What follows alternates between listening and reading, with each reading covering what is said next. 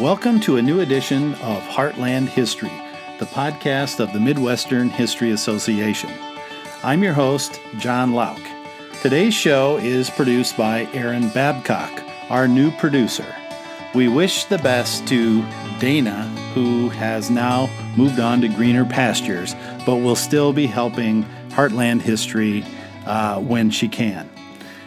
Today we are joined by Matt Staley, a professor of history at Albany State University in Georgia. And today we will be discussing Matt's recent book, published earlier this year, entitled The Loyal West, Civil War and Reunion in Middle America. The book was published by Illinois State University Press. Welcome to the show, Matt. Hi, thanks, John. Thanks for having me.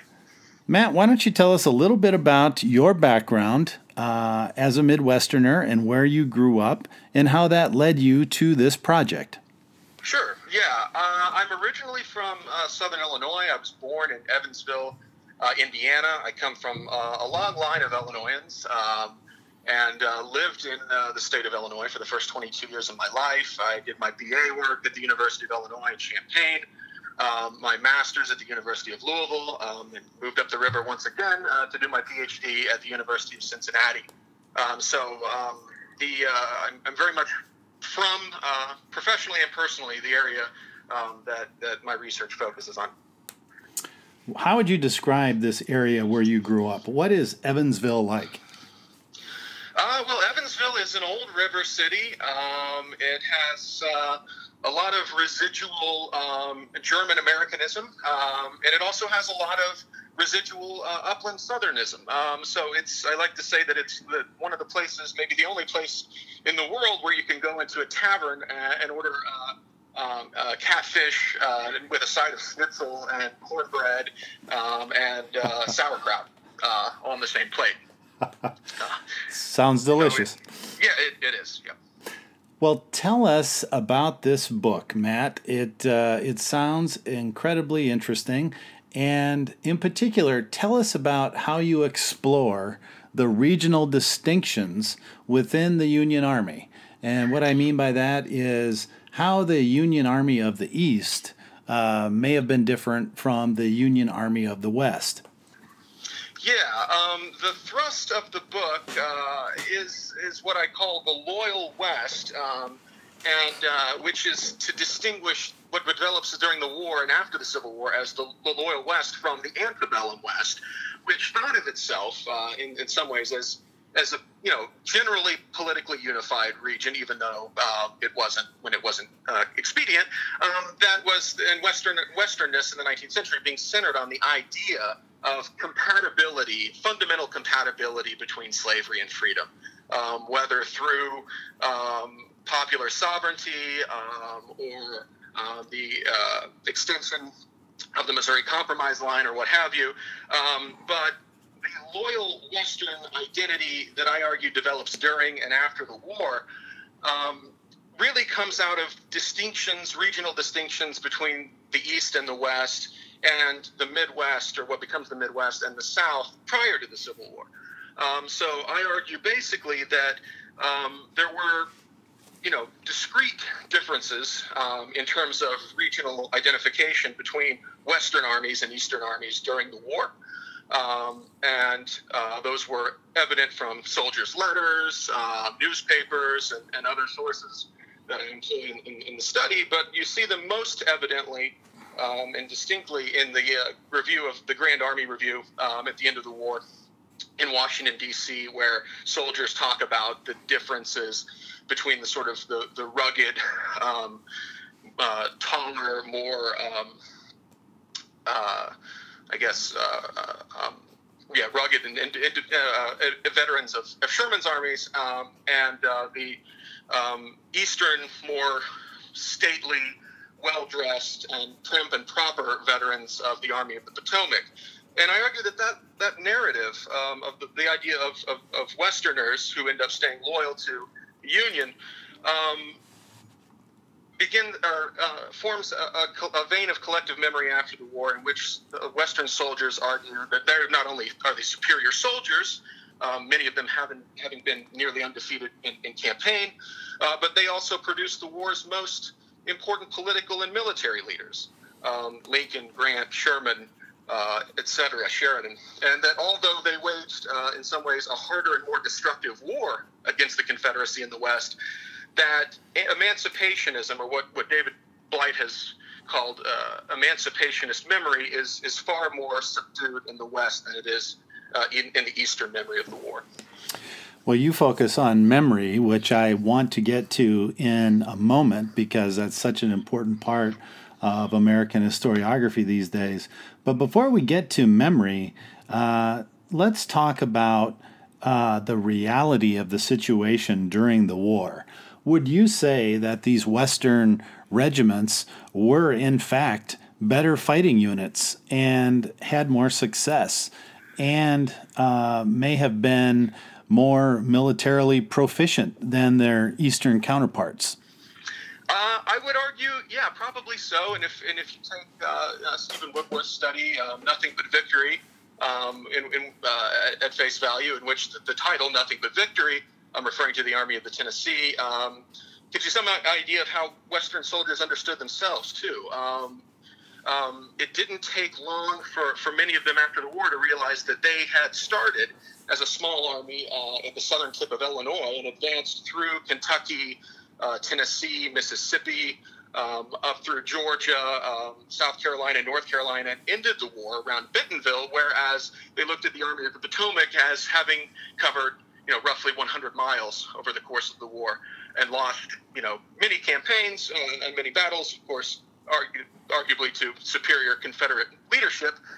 But yeah, Western soldiers definitely saw themselves as superior soldiers, superior leaders, and superior fighting forces during the war. Did these voices in the Western armies and did the memory that they preserved after the war, did that include the idea that if it weren't for the Western armies, the Republic would have splintered and that the Eastern armies would not have been capable of winning the war by themselves, so that these Western armies were critical to victory? Yeah, I think they definitely thought of themselves that way. And there is a great quote and one of the ways to sort of get at how these veterans think of themselves as Union veterans also, but in addition to being Union veterans, to being Western veterans specifically. So there's a great quote from the Society of the Army of the Tennessee meeting in 1874, in which John Pope says, when the war was over, we found that the President of the United States was a Western man, the Vice President was a Western man, the Speaker of the House was a Western man, the Secretary of the Treasury was a Western man, the Secretary of War was a Western man, the Secretary of the Interior, the Postmaster General, the Attorney General. He goes on and on, talking about the whole power of the government in both civil and military departments being passed into the hands of Westerners. Now, he's using a fast and loose definition of the West, but the definition of the West has always been fast and loose, and applied with sometimes carelessness, but also for politically and socially specific reasons. It sounds like, Matt, that you are of the opinion, along with some other scholars in recent years, that the Civil War period and the Civil War itself was crucial to the formation of Midwestern identity in the mid-19th century.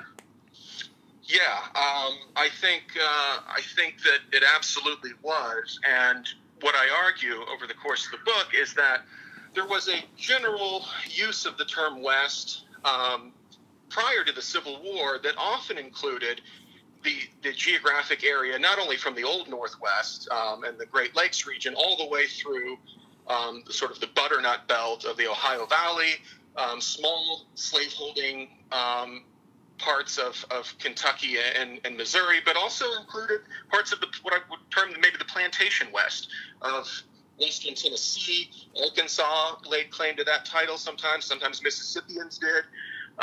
But that idea of being a Westerner but being loyal to the Union, which is to say we are not disloyal Westerners, we are So what happens after the war is that as sort of Confederate identity and memory develop in places like Kentucky and Missouri, which, as the adage goes, Kentucky becoming Confederate after the war, this sort of Union memory develops on the other side of the river in the lower Midwest, in which these veterans see themselves as not only the saviors of the Republic, but Midwestern identity becomes in some sense attached to this sort of integration into the nation state, and doesn't have, going into the 20th century, the sort of historical burdens that we associate with the South, to quote C. Vann Woodward. So tell us how the identity and these memories actually acted in a specific historical sense. Tell us how they were formed and how a discourse around them developed. Was this, were the Grand Army of the Republic lodges a place for this memorialization and the preservation of these memories? Was it newspaper columns? Was it letters? How did you get at this whole question of the creation of these memories, or the solidification of these memories, I should say? Yeah, I look a lot at newspaper sources, Grand Army of the Republic speeches, Veteran Society meetings. Most of these are, and I'm kind of on board with Stuart McConnell's larger study of the Grand Army of the Republic. These are mostly sort of middle class, petite bourgeois driven narratives that come out of the veterans groups. So one thing I did was sort of look at the Grand Army Post records of, I think, about 50 or 60 Grand Army of the Republic posts in the southern half of Illinois. But the memory develops. Not only, I argue, it's not important in the isolated sense that these are just things that veterans are talking about and they don't disseminate into the wider world, but I argue that the basic tenets of the Loyal West, which include this sort of regional competition, to put it lightly, but antipathy sometimes as well with the East, and as well as, and not only the absence of emancipationist memory, but sometimes active hostility to emancipation and African American participation in the Civil War. I also argue those feed into larger social questions in the Midwest after the war. For instance, the region of Southern Illinois, I think of the 50 or 60 GAR posts I went through, I found, I believe, 2 that were racially integrated, and in no cases were there black veterans rising to any sort of important rank within the posts, and that within those segregated posts, you have, in the society at large, the rise of sort of what I call a new white supremacy that replaces the old racial exclusion laws at the state level during the antebellum period. It comes to include things like sundown towns, racial banishments, purges, lynchings, through the kind of, I would say in some ways, set a pattern for Midwestern spatial relations and white on black violence going into the 20th century, into the Great Migration period. Can you explain for our listeners what sundown town is and what evidence you found for sundown towns, and also the idea of banishment? Yeah, a sundown town, just generally speaking, would be a town that would have a local law on its books in which African Americans specifically, but also, depending on what region of the country you're in, it also applied to Hispanics or Asian Americans, that essentially people of color would have to be out of town before the sun went down, or they would be subject to arrest in the best case scenario, or mob violence sometimes in the worst case scenario. And these become prevalent all through the lower Midwest after the Civil War, between really between Reconstruction and World War II, and arguably in some places even after that. But I argue that they are a replacement for the formal state exclusion laws that existed in Ohio, Indiana, Illinois, and other states that forbade African Americans from moving into the state, period, before the Civil War. So localized neighborhood and community and town level violence begins to replace the sort of statewide racial exclusion after the war. How does a historian, this is a methodological question, how does a historian get a better sense of what is a sundown town, and how do you find evidence of a town adopting these restrictions on who can be there after sundown? Well, that's a great question. And luckily for me, a few other historians have kind of done the dirty work with regard to that. I'm thinking of Jim Lowen and Brent Campney and a few others who went through and looked at census records and saw precipitous drop-offs in the numbers of African American people living in certain communities over the course of a short time period, where all of a sudden the black community just disappears overnight. There are other things that are in the newspaper record, and they are sometimes very explicit about what has happened. And there are other times that they use more coded language, and it requires a little more inference on the part of the historian to understand really what's happening. But there are large-scale racial banishments that begin during the war itself. I'm thinking of Washington County, Indiana, for instance, where as a result of partly in response to unpopular Union policy in terms of racial liberalization, I'm thinking emancipation, black soldiers, that the communities begin to banish African American people who had lived there in some cases for decades. Generally speaking, white people on the north bank of the Ohio River were quite sensitive to the idea of black migration. Republican and Democrat alike before the war realized that it was in their best interest to keep the South's racial labor hierarchy intact because an influx of black workers into the lower Midwest they felt would create unemployment and a decrease in wages. So it was a labor question as well as a cultural question. We are talking today with Matt Staley, a professor of history at Albany State University in Georgia. He is the author of the new book, The Loyal West, Civil War and Reunion in Middle America, published by University of Illinois Press. Matt, you mentioned the antipathy for the East in these Western armies, but let's talk about the post-war antipathy toward the South. When I see the title of your book, The Loyal West, what immediately springs to mind is the disloyal South. How big of a part was that view of this discourse? It was a major part. And it, again, like the Loyal West concept itself, begins during the war.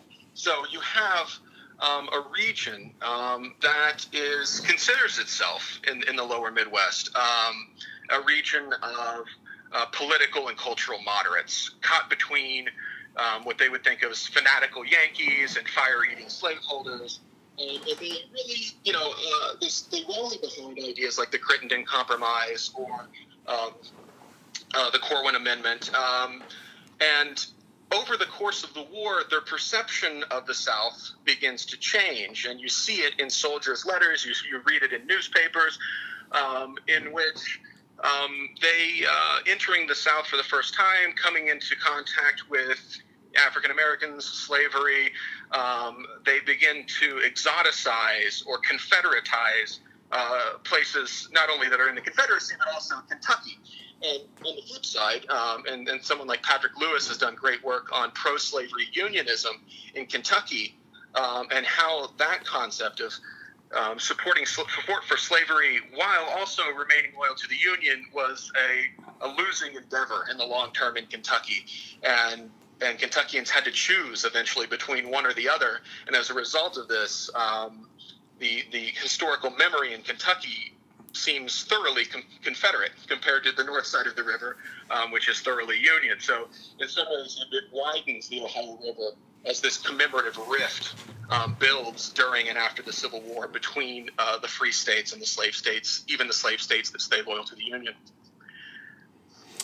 Matt, when you received your PhD at University of Cincinnati, you worked with Christopher Phillips, who is the author of the new book, The Rivers Ran Backwards, which is a study of this period of time and the divisions in the Midwest during the Civil War period. That book, by the way, by Chris Phillips, won the annual book award by the Midwestern History Association this past June at our meeting in Michigan. So everyone should check that out. But what I'm interested in is what seems to be a small boom in interest in the Midwest during the Civil War era, as represented by your new book and Christopher Phillips' new book. Do you think that that is true? Do you think that there is a trend developing right now? I think it might be a small trend that might be leading the way into a larger trend. It seems like there's a lot of good dissertation work being done right now on the Civil War and the post-war period in the Midwest. But I think, in terms of very traditional Civil War historiography, so much of it has been concentrated on what you might think of as a North-South binary, in which scholars would study something, the North, so to speak, monolithically speaking, but really they're talking about, Massachusetts or New York, and while scholars looking at the South would tend to view source bases in maybe South Carolina or Virginia. So the more complicated regions of the country, the Ohio Valley specifically, and parts of the Midwest, really remained understudied, though, and I think that has not only to do with the concentration of sources, though there are great and plenty and much underused sources in the Midwest, but also the sort of academic centers of gravity being on the coast as well, historically speaking. We're talking with Matt Staley, the author of the book, The Loyal West, Civil War and Reunion in Middle America, recently published by University of Illinois Press. Matt, you are also involved with the very important journal, Ohio Valley History. Can you tell us more about that journal and your role there?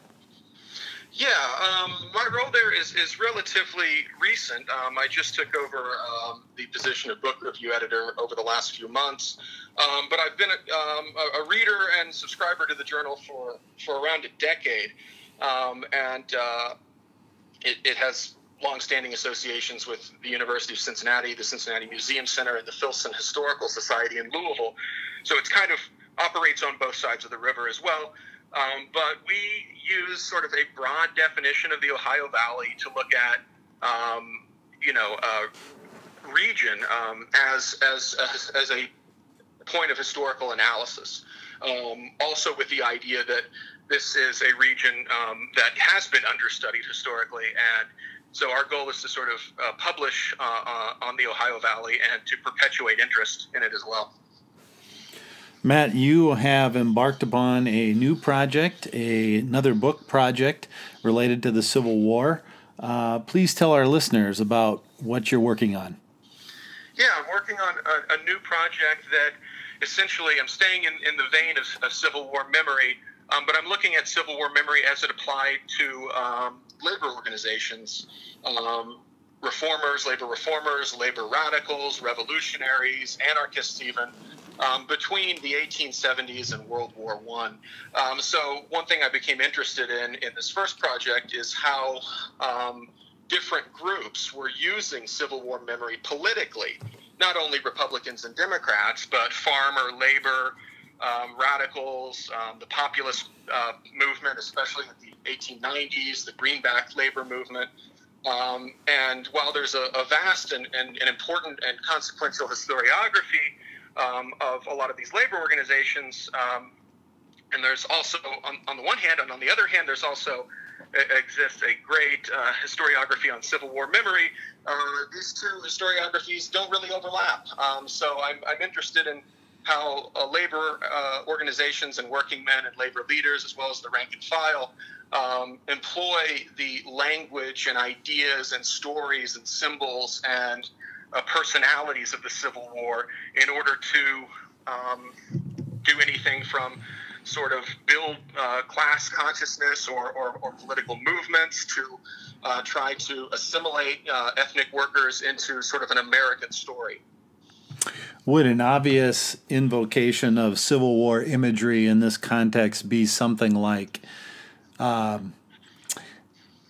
emancipate yourself from the industrial chains of the economy or something like that? Is this what you have in mind? Exactly. It's a metaphor everyone understands, and you can't express that metaphor in the 1870s or 1880s or 1890s without everyone immediately thinking about the great sectional conflict of the 1860s.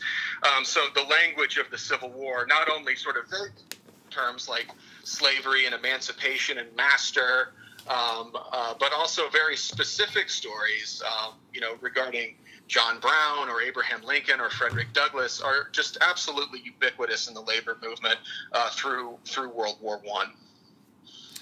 We have been talking today with Matt Staley, a professor of history at Albany State University. His new book is entitled The Loyal West, Civil War and Reunion in Middle America, published by University of Illinois Press. I'm your host, John Lauk. Our show today has been produced by Aaron Babcock. I want to once again thank Dana Brown for her many episodes of service to us as the producer of this show, and wish her best in her research and her future endeavors. I also want to thank Matt Staley, and I encourage all of our listeners to go out and buy a copy of his book and be a part of this great boom and interest in the Midwest and the Civil War. Thank you, Matt. You're welcome. Thanks for having me.